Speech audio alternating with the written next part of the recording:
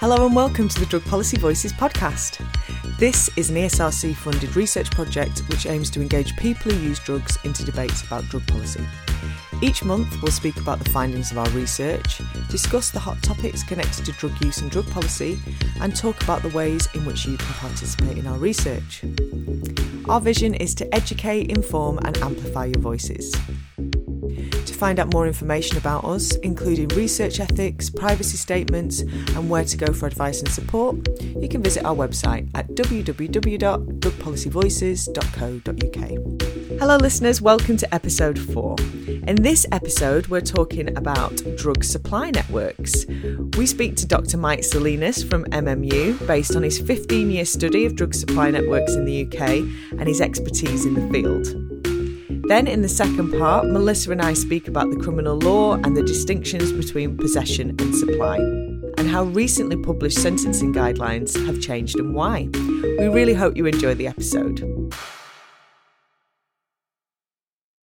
It's my immense pleasure to introduce to you Dr Mike Salinas, who is a senior lecturer in criminology here at Manchester Metropolitan University.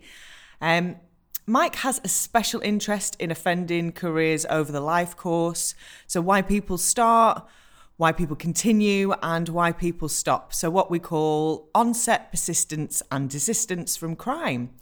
So Mike and I studied for our PhDs together at the University of Manchester, and I've invited him here today to talk about his research in drug supply. So he studied various levels of the supply chain from retail, wholesale, import and export. And we're going to talk about the user-dealer relationship. Okay, so hello, Mike. Hey, Bex. Nice to see you. Nice to see you too.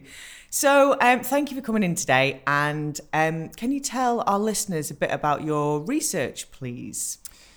So I've been engaged in what's known as ethnographic fieldwork. So that's been embedded within particular groups, in this case, embedded within drug supply networks, interviewing people involved in supply or the customers, observing, analysing the finances, looking at basically the mechanics of the market, how does it operate, how do these, what's the logistics of the trade, and then looking at the individuals, what is the motives for these individuals, whether they start, escalate their offending or stop, and looking at their relationships with one another. Basically, how are these networks structured? What are they based on?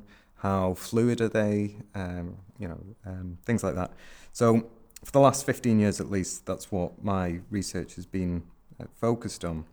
I've looked at individuals who operate in a range of markets and at different stages of the supply chain. So in terms of what we'll be talking about mainly today, that's markets that are consumer focused. They deal to the end user. So this is what we would call retail sales, just like any other retailer. It's selling direct to the consumers. So I've looked at people involved in delivery services, so people who operate drop-off services, whether it's for grams of cocaine in the city centres or 20 bags of cannabis to users. That's where the majority of people have researched. That's the main sort of criminal occupation they've had. I've also looked at individuals who've been involved in the sort of burgeoning drug markets in Ibiza. So this is where Brits go abroad to work, ostensibly in the sort of summer holiday economy, but end up being involved in supply to British holidaymakers or being involved in the supply of drugs to other seasonal British workers there. So I've looked at, the Ibiza drug markets. And I've also looked at the supply of mainly steroids, but what comes under the broader term of image and performance-enhancing drugs, so human growth hormone, steroids, and then sort of all the other ancillary drugs that these people take. And I've looked at this in the network of sort of, in the context, of the sort of hardcore gym, the sort of, spit and sawdust kind of gyms and the supply there.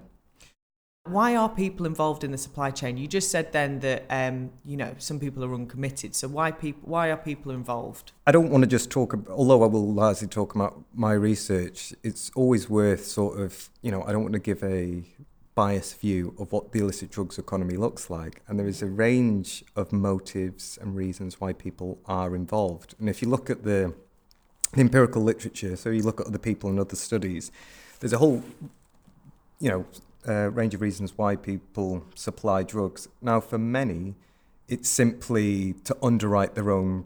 If we're talking about retail drug dealers here, so we're not talking about the other stages of the supply chain. Yeah. But many people who supply drugs, for instance, heroin or crack or ecstasy tablets on the weekend, they do it to underwrite their own drug use. So it's simply a way of ensuring you get, a free smoke, or your pills paid for on Friday night, or that you have your own supply of heroin if you're a heavy heroin user. So a lot of people sell not as a means of making, big money and driving Mercedes-Benz. A lot of people supply drugs purely to underwrite what is an expensive habit. Yeah. You also have people, if you look at research that has been undertaken, particularly in, say, the United States, there's been more research looking at supply networks among more privileged groups, and they might supply not out of financial necessity. They don't have that financial need to supply.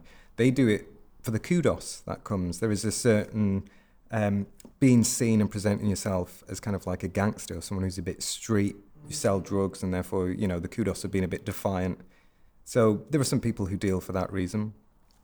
There are other people who do it as a form of, say, sorting friends. So social reciprocity, Good word.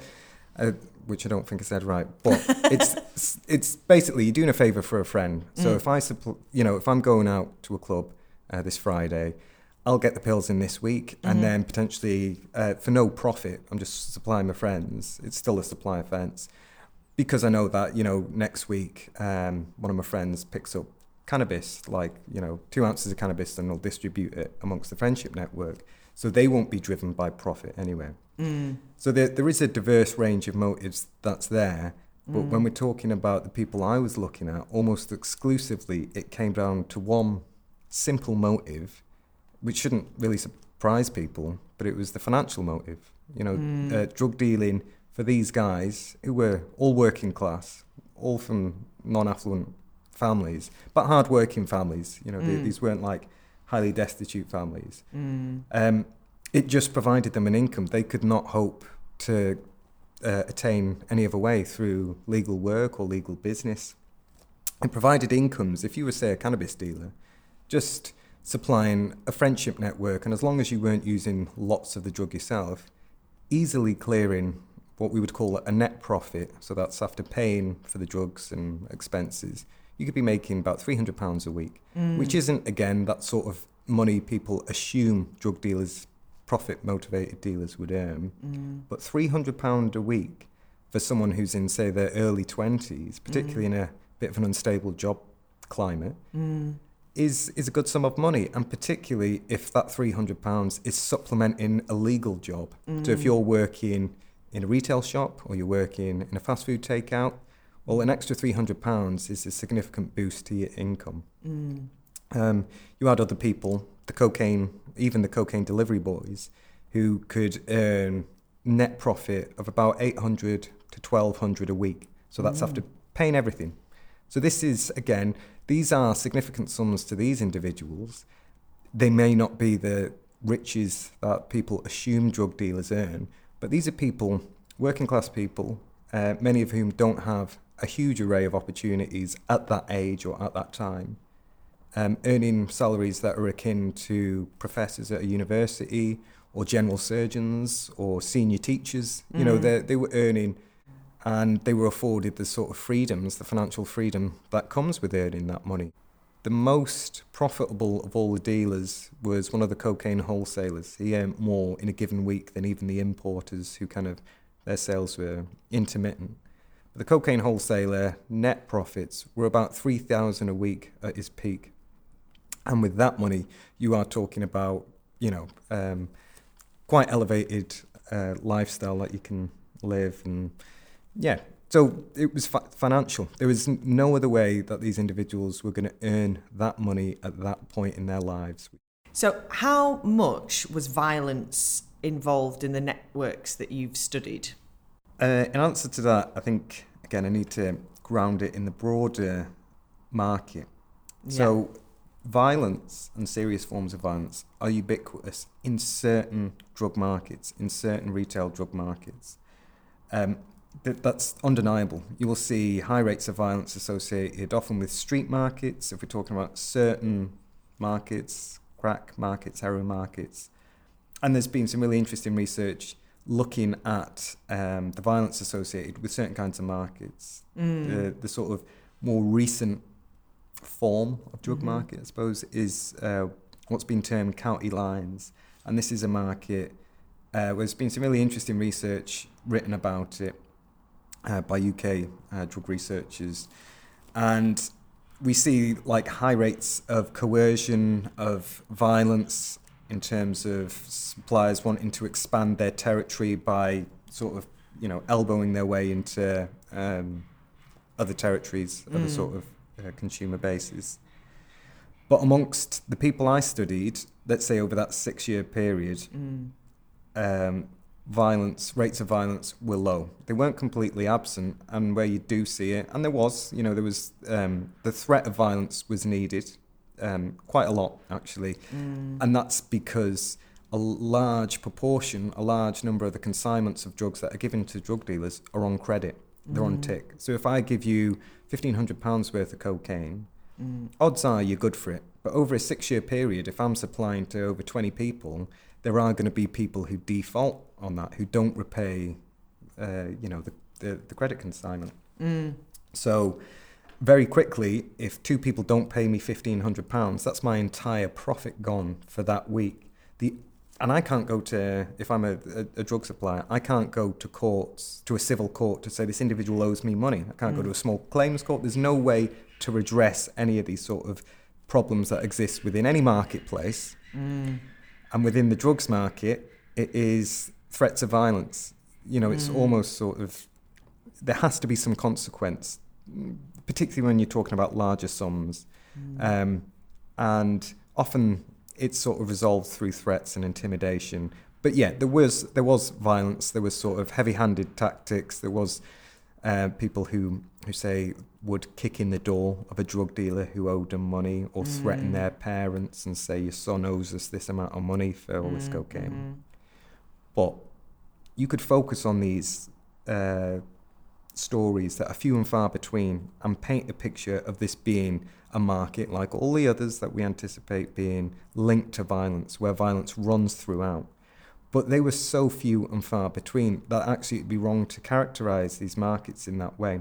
These were largely peaceful markets, particularly when it came to consumers and suppliers, so the drug user and their dealer, where even if a user owed the dealer £100, the dealer would there were other forms of recourse. You never supply to them again.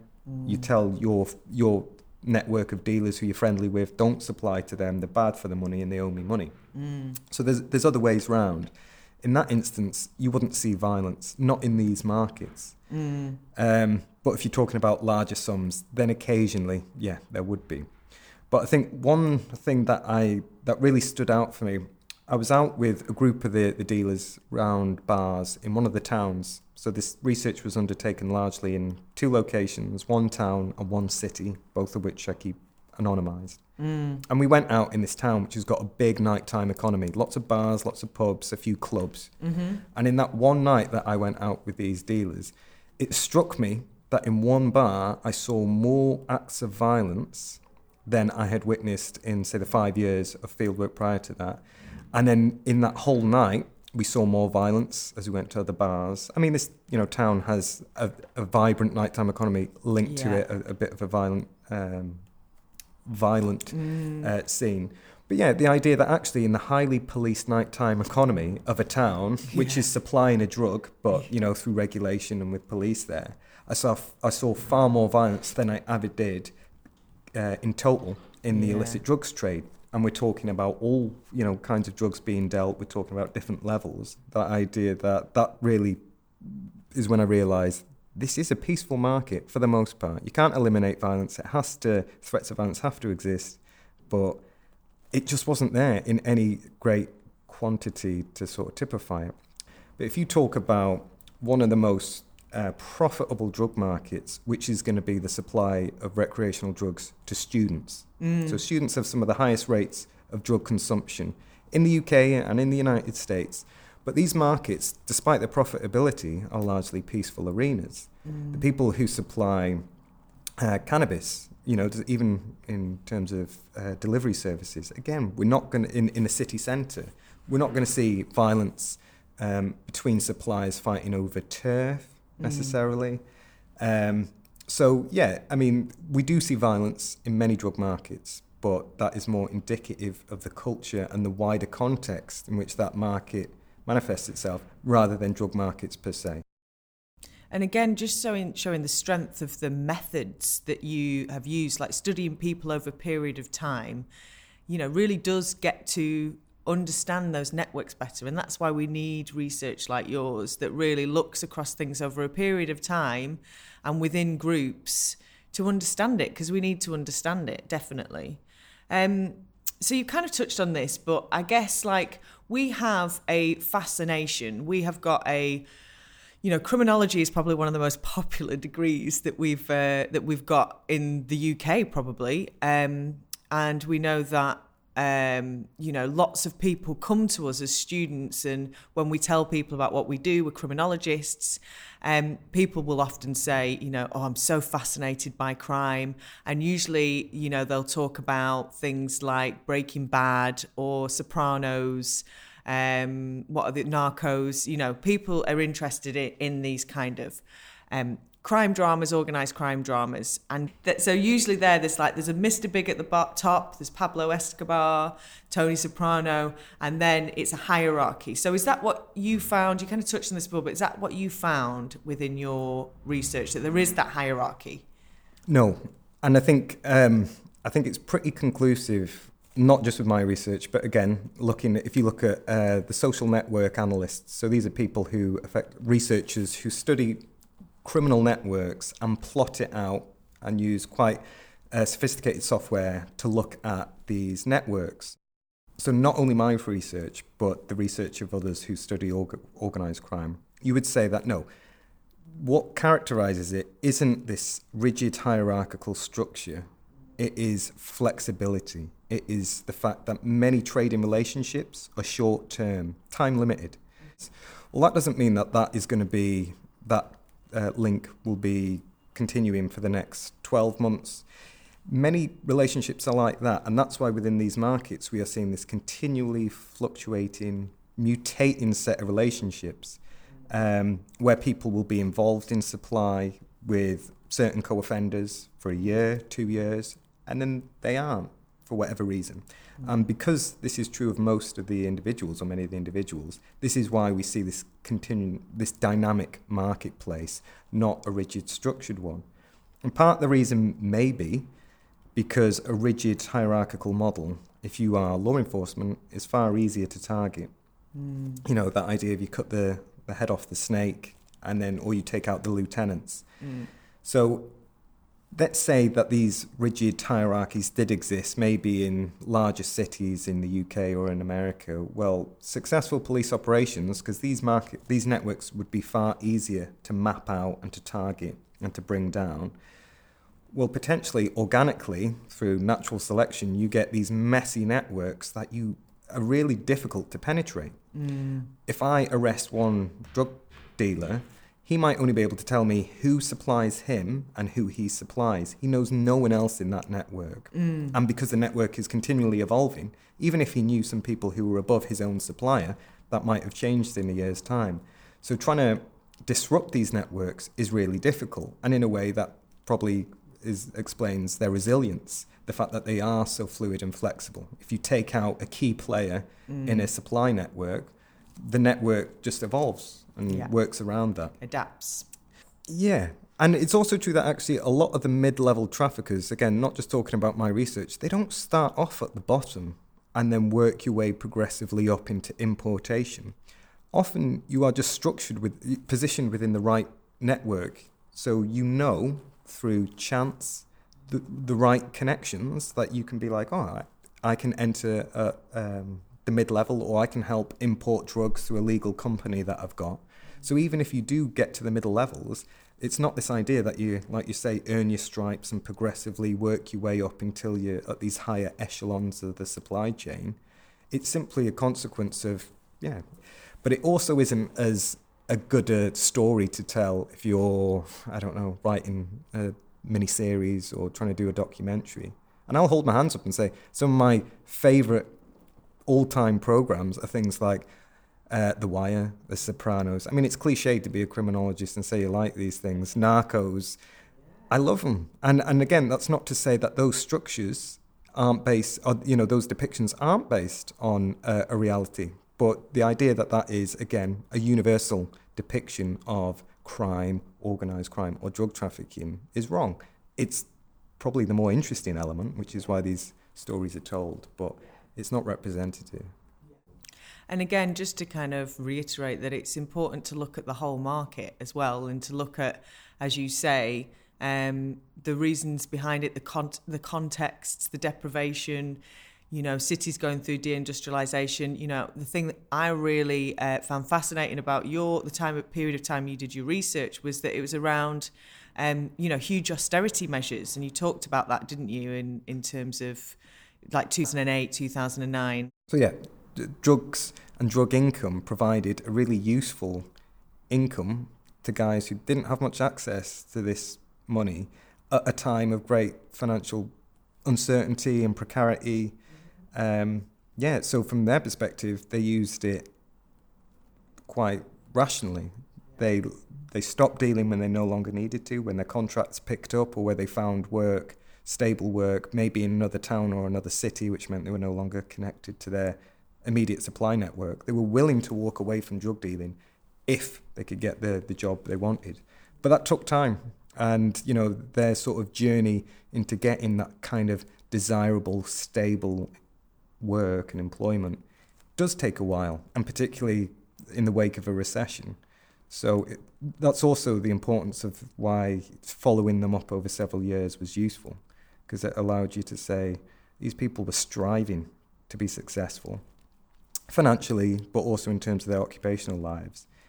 And if you'd have just studied them at age 23 and thought, look at these guys commit, like this big group of people all committed to drug dealing, they look like they're trying to get more involved in importation or whatever else, you might sort of wrongly categorize them as committed criminals, when really you study them over a prolonged period and you look at all the ways that they're trying to improve their financial position, but predominantly through legal commitments and legal investments and endeavours, then suddenly it's hard to be as judgmental of these individuals, or you become more empathetic. You understand that they are just grafting, and that this is just one of the, really, the drugs economy is always hiring. Doesn't matter if there's a recession. It's non-discriminatory. So if you have a criminal conviction, or you're of a certain, from a certain postcode area that might get discriminated against, well, the drug economy is always there. So the drugs economy offered these guys, and offers many people, something which is desirable, a readily accessible, decent income, and you can use it however you want. You can sweeten your life through all these forms of consumption. You can use it as a safety net to pay for your bills, your council tax, the running of your car during times of underemployment, or you can use it to try and set up, establish, legitimate businesses. So it was quite broad-ranging in that sense. So what might be then the implications of either decriminalisation or legalisation on the people that you've interviewed? So decriminalisation, on paper, you would say would be fantastic for these guys, because decriminalising it means there is less of a deterrent for the user to possess and to use drugs. So there is the argument that maybe use among the general population would increase, and if use increases, there is more consumer demand. So anyone willing to supply that demand, it's good from a financial perspective. But if you look at, it's not as clear-cut as that, and if you look at, there's not a huge number of countries that have, well, Portugal is the, decriminalised all drugs, and then they saw kind of a reduction in use of many drugs. So you would say, well, okay then, so decriminalisation might not necessarily significantly increase the consumer base. But for them, from that perspective, there is the potential that you would increase users and therefore make it more profitable. On the other hand, if police resources are no longer being directed towards consumers, and instead there is a concerted effort to target the supply chains, then maybe there would be more risk of legal enforcement and reprisal and getting caught, basically. So, there's no absolute clear answer. It could go either way. There could be more resources diverted to taking down dealers, but there could also be an increase in consumer demand. So that would have some impact, and who knows, precisely which way that would go. Where I could say with a bit more certainty what would affect them, legalization, so that's the regulated supply of these drugs. If this were to become a globalized supply chain, these people would be cut out from it. They would not be operating in the illicit drugs trade unless they get a foothold in soon enough and they're able to, they've got some business acumen about them.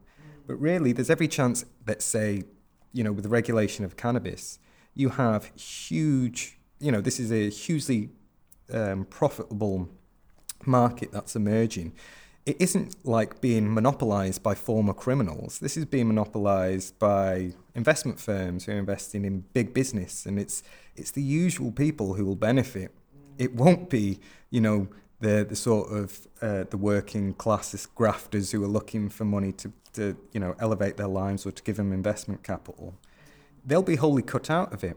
In the same way that if you, again, try and open up a sandwich shop, you're in competition with national companies like Subway that have these big logistical supply chains that can do so much more and have been in the business for decades.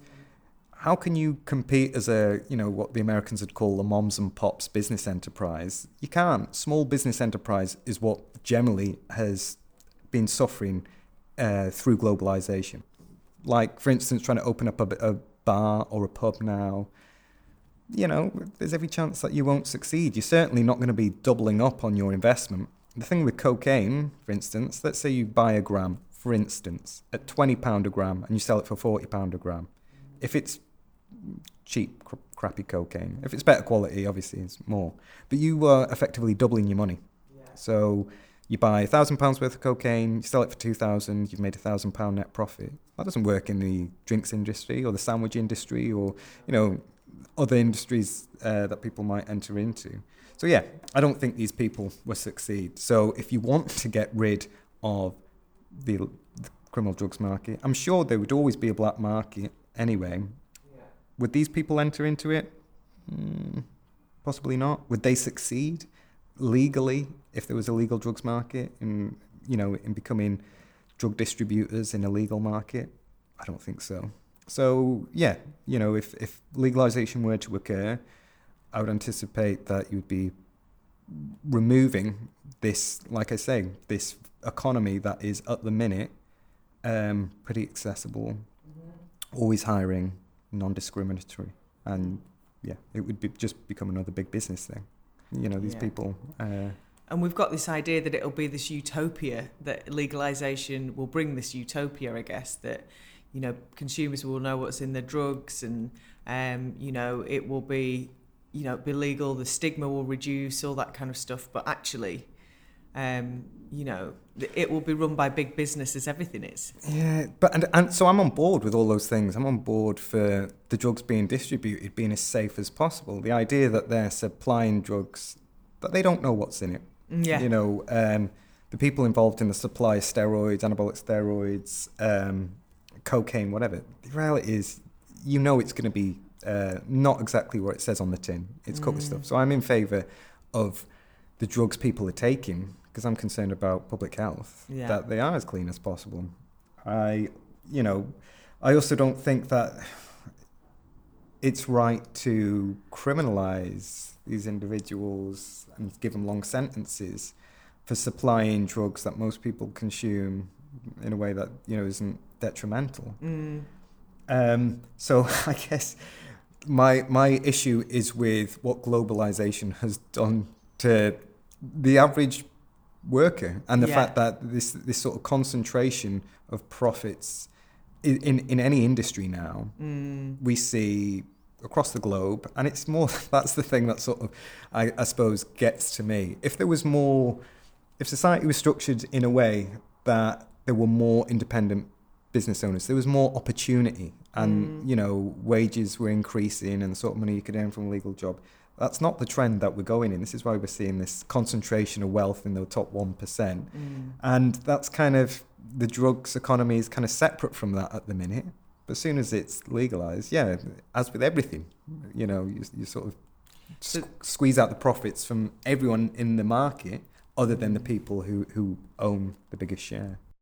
But I think, what is the stereotype that's there? If most listeners, most people close their eyes to if we talked about a crack dealer or a coke dealer or a weed dealer, close their eyes and envisage it, what do they picture? You know, my thing is that there is such an ingrained notion of what the dealer is, that we see it perpetuated in the media, we see it perpetuated in political discourse, we see it perpetuated in representation on, you know, documentaries or in whatever.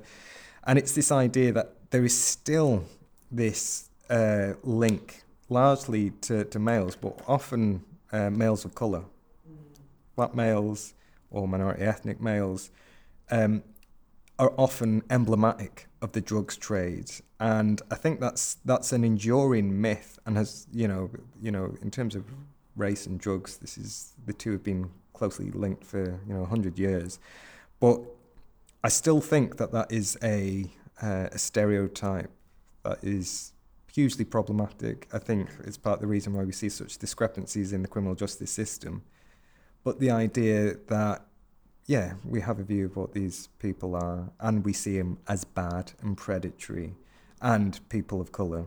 And there was one thing that I remember having read, and I don't think I'd ever said it to you before, but in 1999, the Police Federation ran a campaign to encourage a greater number of recruits from black and minority ethnic backgrounds, with a ironic poster. And the poster read, "What do you call a black man in a BMW?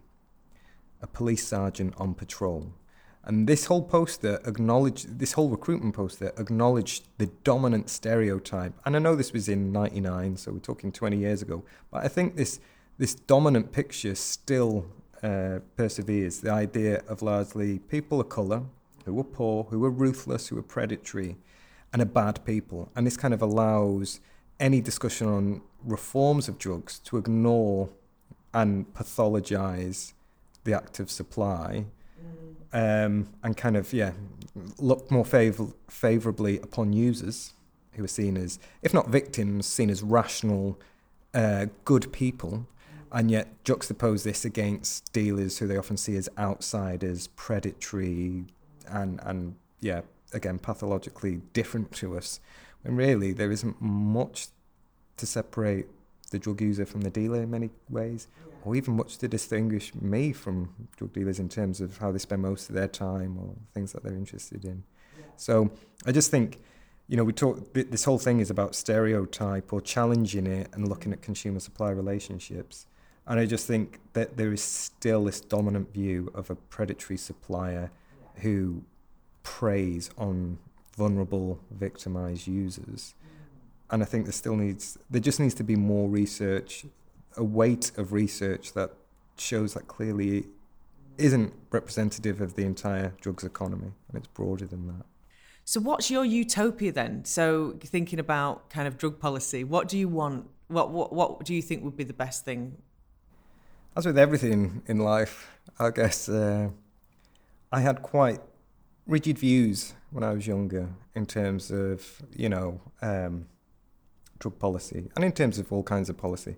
And unfortunately, the only best answer I can give is I only see more problems the older I get, and I become less sure in my viewpoint. And I'm still trying to work out what this utopia, as I would foresee it. As I've got older, I'm trying to steer away from being too pessimistic with things. But there's a part of me when you look at things that yeah, it's easy to not have some utopian vision of what things could be, but maybe, characterize yourself as a realist and think, really, is there going to be this big change? There's so many people with vested interests, for whatever reason, nefarious or not, law enforcement who benefit from, particularly in the United States, from all the money there is from policing drugs and drug dealers or users, and the prison industrial complex in the States. But even in the UK, there's so many people who benefit from having this sort of poltergeist, that is the drug user, increasingly the dealer. Would legalization fix it? Again, I'm kind of coming from an area which was working class and looking at people who, I should also stress, almost all the drug dealers I studied desisted by the time they hit their 30s, or a few were still involved in different levels. But these guys were striving, and they used drug dealing as just another way to help elevate their chances of success in their mind. And most of them succeeded legitimately and left, desisted from crime, which is common for most kinds of offenders, not just drug dealers anyway. And there's a part of me that would think, what would happen if they didn't have investment capital for business or accessibility to it? What would happen if they didn't have this non-discriminatory, always hiring market? The way I see it is they benefited from it. Did they benefit from the misery of those people that they were supplying? Most of them weren't. Most of the consumers, at least who I met, were non-problematic in terms of they regulated their use. There were some who were, serious users. But there's a part of me, it's like, I just wish there was more more opportunities within the labour market, or more opportunities if you want to be an entrepreneur, to have, a shot at something. I feel historically, in the last 100 years, there were many other times where if you wanted to establish a business, have a little, what I said before, moms and pops store, you could do it, and that could provide a sustainable income for you and your family. There were well-paid, unionised, pretty stable working-class jobs, and obviously they were completely eroded during deindustrialisation when we outsourced all our labour abroad. Well, what's a working-class guy going to do then? So this is kind of the thing. I think sometimes less about drug policy per se, and more about the strains and the things that were prompting these guys to supply drugs, some of their users, even the serious ones, what prompts them to use it? What's the social conditions in which I found these people being willing to sell drugs or to use violence to enforce debts? And it's the fact that there seems to be a diminishing amount of opportunities for good employment or good entrepreneurship. And for whatever reason, that's the thing that I focus on. And I just think more about what is it that improves people's lives. It's stability that often comes from having a stable job. It's meaningful work, having something meaningful in your life that bonds you to other people, your co-workers, where you're involved in work that you think is purposeful and you get real pleasure from. Then maybe there'd be less desire to use drugs. This is a way of hustling, isn't it? This is a way of, as you say, making good and, surviving in life. So if you look at the literature, particularly the stuff published by the American economists who've looked at wage returns from drug dealing and whatever else, it's clear. It's like it props them up. They aren't committed to the drug dealing ethos or being a gangster very often. This provides them the financial opportunity they can't get from elsewhere. This allows them to either subsidize their lives or improve the quality of life. But yeah, the idea that drug dealers are this greedy, profit-driven, predatory, whatever else, they are often a response to the broader conditions in which they find themselves. And those conditions are the things that kind of is where I'm pessimistic. Thank you so much for being our guest on our 4th episode of our podcast. Just want to say, Joe Rogan, this has been a dream come true. Welcome back, Mel. We didn't have you on the episode last month. You were sorely missed, but great to have you back. Thank you, Rebecca. Great to be back. So that was a great chat with Mike. And I think it's really interesting how those drug policy discussions kind of shifted from, just thinking about alternative models, like, is it decriminalisation, is it legalisation? And actually that there was a kind of broader understanding about access and opportunities in the labour market, broader inequalities within society, and moving that kind of conversation on to looking at the distinctions between use or possession and supply. So with your expertise in this field, it'd be great if you could answer some questions, because I'm sure listeners will be really interested in thinking about the legal distinctions there and what that kind of means. Criminal law distinguishes then between possession and supply. Can you explain the difference? Yeah, sure. So I'll try and avoid getting too technical here, but generally, like the Misuse of Drugs Act, it does have distinct offences. So possession is distinct from possession with intent to supply, and also covered by the Misuse of Drugs Act is supplying or offering to supply a controlled drug. And as probably listeners will be aware, supply is seen as a much more serious offence than possession. And interestingly as well, we also have the Psychoactive Substances Act of 2016, and that doesn't criminalise possession unless you are in a prison custodial setting. Then potentially, you could get done for possessing novel psychoactive substances, which we know as legal highs as well. But yes, supply still is, importation still is, other offences under the Psychoactive Substances Act still very much apply.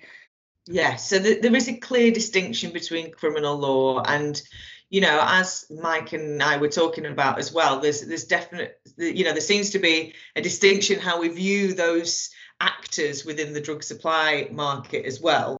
So talking about Misuse of Drugs Act, so that covers substances like cannabis, like ecstasy, like cocaine, and Psychoactive Substances Act. What are there any kind of, I know that covers all substances that aren't covered under that act. Yeah. But is which substances does it cover as well, or what are the main ones?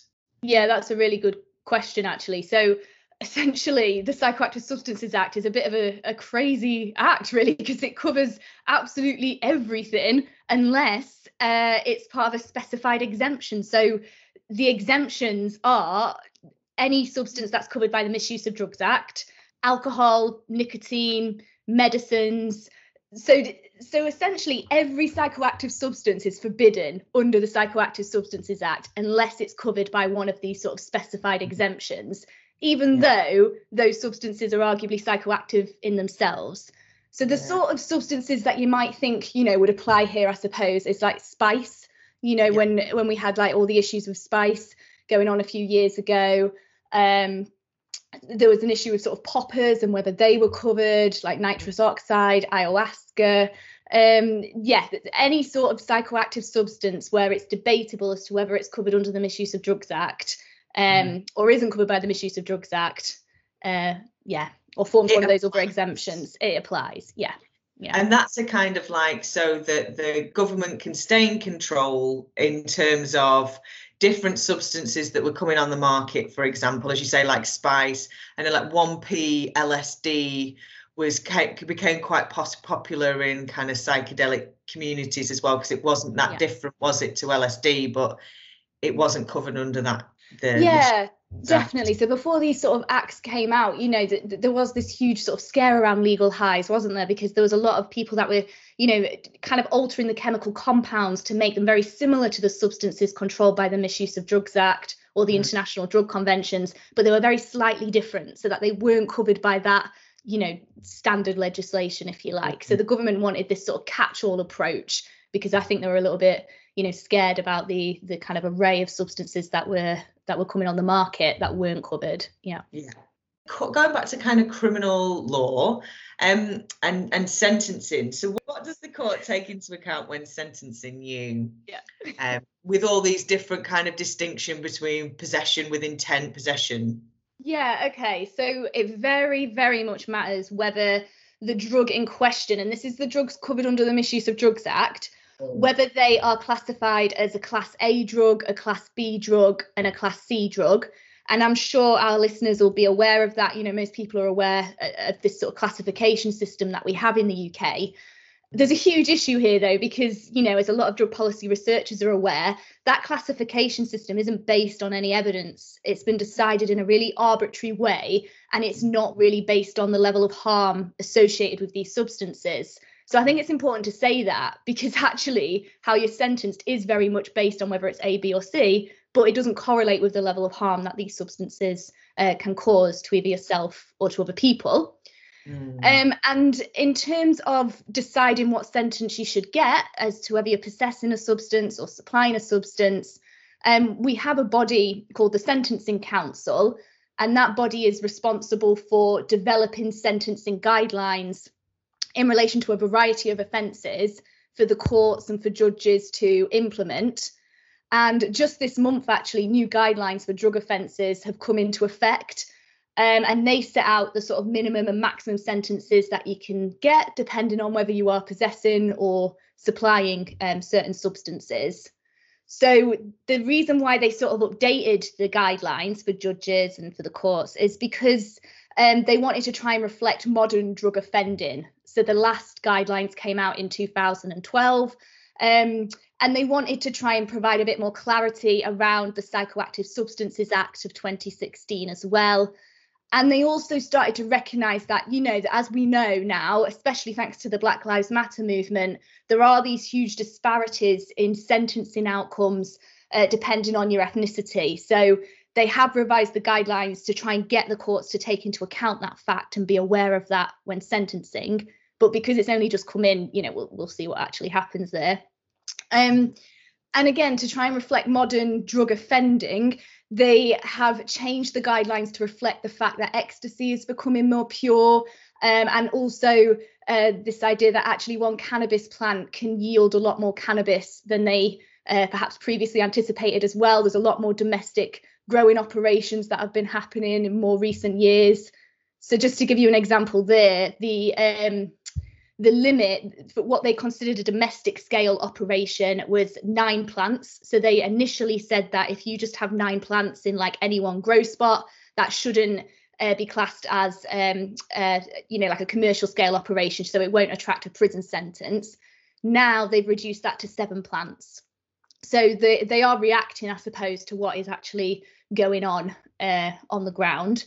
But that has a massive impact on people, doesn't it? Particularly with cannabis social clubs. I've worked quite closely with some cannabis social clubs, and I know clubs that are adhering to the guidelines that have been put forward by the UK CSE, the UK's cannabis social clubs. They've actually advised you that, just to have 9 plants in any one kind of grow site so that you won't attract a prison sentence. And obviously these guidelines potentially are going to affect that. So for people that are in the know, I suppose, or trying to work around these guidelines to I suppose try and like mitigate any sentence that they get, these sort of changes will impact them. And I think it's really interesting what you're saying as well, and what we've just seen historically, that whilst drug debates are going on, drug policy debates are going on, and reform conversations are going on, sentencing guidelines just keep getting stricter. That's the kind of thing that, from it seems to me what you're saying here is that things are getting more strict rather than there's being a relaxation in these kind of sentencing guidelines, that ecstasy purity, that kind of thing. Is that correct, would you say? Yeah, I mean, in some respects, I would say that's correct. I would say the main point to get across here, though, is that the quantity and purity of the substance is really important when it comes to sentencing. And actually, perhaps it's not been as strict and it's not been as severe in some respects, because actually there is perhaps more of a distinction now that's made between social supply that Mike was talking about and more serious supply. So another thing that matters when it comes to sentencing you, just to give you a brief overview of this first, what really matters is your role in the offending. So you have to think about whether the person has undertaken a leading role. So are they involved in commercial scale dealing of large amounts of, say, a Class A substance? You're much more likely to get a higher level prison sentence there. Or are you involved in a much lesser role and you're just doing it because you're supplying your mates and you're not wanting to make any sort of profit or gain from it, or little profit or gain? And I think what the guidelines have done now, there is a kind of very interesting slight distinction between the 2012 guidelines, which were the previous guidelines, and the guidelines that have just come into force now, because there's a recognition that if you're just sort of socially supplying your mates, then you would have a lower sentence if there's sort of no financial gain and you're not doing it for profit. Now, under the 2021 guidelines, there is this slight recognition that actually there might be a limited financial gain and you should still be sentenced. You could still have a reduction in your sentence there, or a lower sentence, even if you are making a slight financial gain. Because as Mike said, very often when you are looking at social supply, there could potentially be like a small financial gain, but not much really, because it is just sort of covering your own drugs potentially. So there is that very slight recognition. The law is very technical, so even any change in any of the wording could have some implications down the line. But with these guidelines only just coming into effect, I guess we'll have to wait and see what happens there. Yeah, and I think that it's really interesting, isn't it, about those distinctions and maybe how they're changing and how that can impact people, because we should say that this conversation is in context of our survey. We found that most people source drugs from people that they know, so friends, family, maybe a friend of a friend, maybe your spouse, your partner. So cannabis, for example, 34% said that they got it from somebody who's close to them, so like a friend or a family member or a partner, and a further like 13% from a friend of a friend. So we're looking at like nearly half of people who the last time they used cannabis, it was from their own networks. It was from people that they know, and not necessarily a dealer that they don't know. So in terms of cannabis, only 4% had got from a dealer that they didn't know. And you kind of the same with cocaine and ecstasy. We're looking around kind of 25% of people, or a third of people, are getting from people within their kind of quite tight social networks. So this is really important for people, and important for people thinking about the legal implications as well. And again, thinking about, we asked the question about whether people had given or supplied a drug to another person, even if that was a small amount or even if it was for free. And 81% said that they did, so we can see the law is kind of quite technical around this, but this for people's reality is a little bit more fluid. And that's something that we want to kind of discuss and debate, because we know that most people who take drugs don't come into contact with the police, and they're not stopped and searched, and they've not been found in possession. So therefore, these legal distinctions, they might not know. And I think it's important to kind of highlight those when discussing drug policy. Yeah, and they might not even see it as supply. I think most people, if they are just sharing it with their friends or their partner or family, they wouldn't see it like, they'd probably see it as like gifting, or so it's not necessarily seen in this kind of legalistic way. And I think the law is quite technical here. And I also think, judges themselves, the courts themselves, have been quite confused here as to what amounts to possession, what amounts to possession with intent to supply, what amounts to supply. So there have been court cases that have gone all the way up to the Court of Appeal to try and deal with this sort of issue. So sometimes, particularly this thorny issue of when actually it's friends who are taking turns to make the purchase with the view to supply in their own friendship groups. And there's been a number of cases that actually say in this situation, although it looks like possession with intent to supply, it doesn't really go beyond possession based on the case facts. So they'll be charged with like joint possession or possession instead.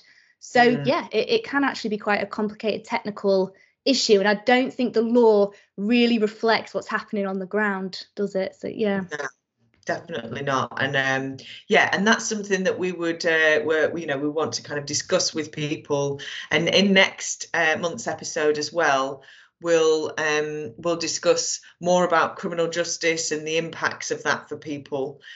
Yeah, so great. Thank you very much, Melissa. And so if people are interested Yeah, I mean, I suppose if you're interested in finding out how other countries have approached this in relation to the distinction between sort of possession and low-level supply, and particularly in relation to decriminalisation, because decriminalisation is obviously decriminalising possession, but you could still be prosecuted for a supply offence. And there's a number of countries all around the world that have implemented this policy. And the drugs charity Release has got a brilliant document that covers that. And various countries have their own sort of threshold system. So if you go beyond having a certain quantity of a certain substance, then you might be charged with supply. Otherwise, it would be possession, which is decriminalised. But potentially, there could be other sanctions that you might face there. And then I suppose the other thing I would say is if you are interested in finding out the really sort of technical, nitty-gritty aspects of the distinction between possession, supply, and the sort of thresholds and the quantities for various substances, then go on the Sentencing Council's webpage and have a look at the new guidelines for drug offences that just came out this month. So brilliant. Well, thank you for discussing that hot off the press. We shall see you next time. Thank you. Bye.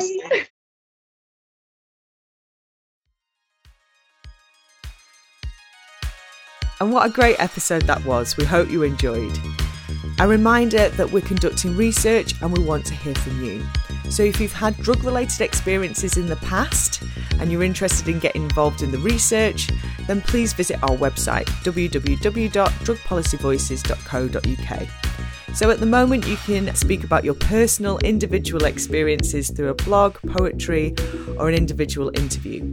Now, we will be launching our workshop discussion groups, which is also part of our research.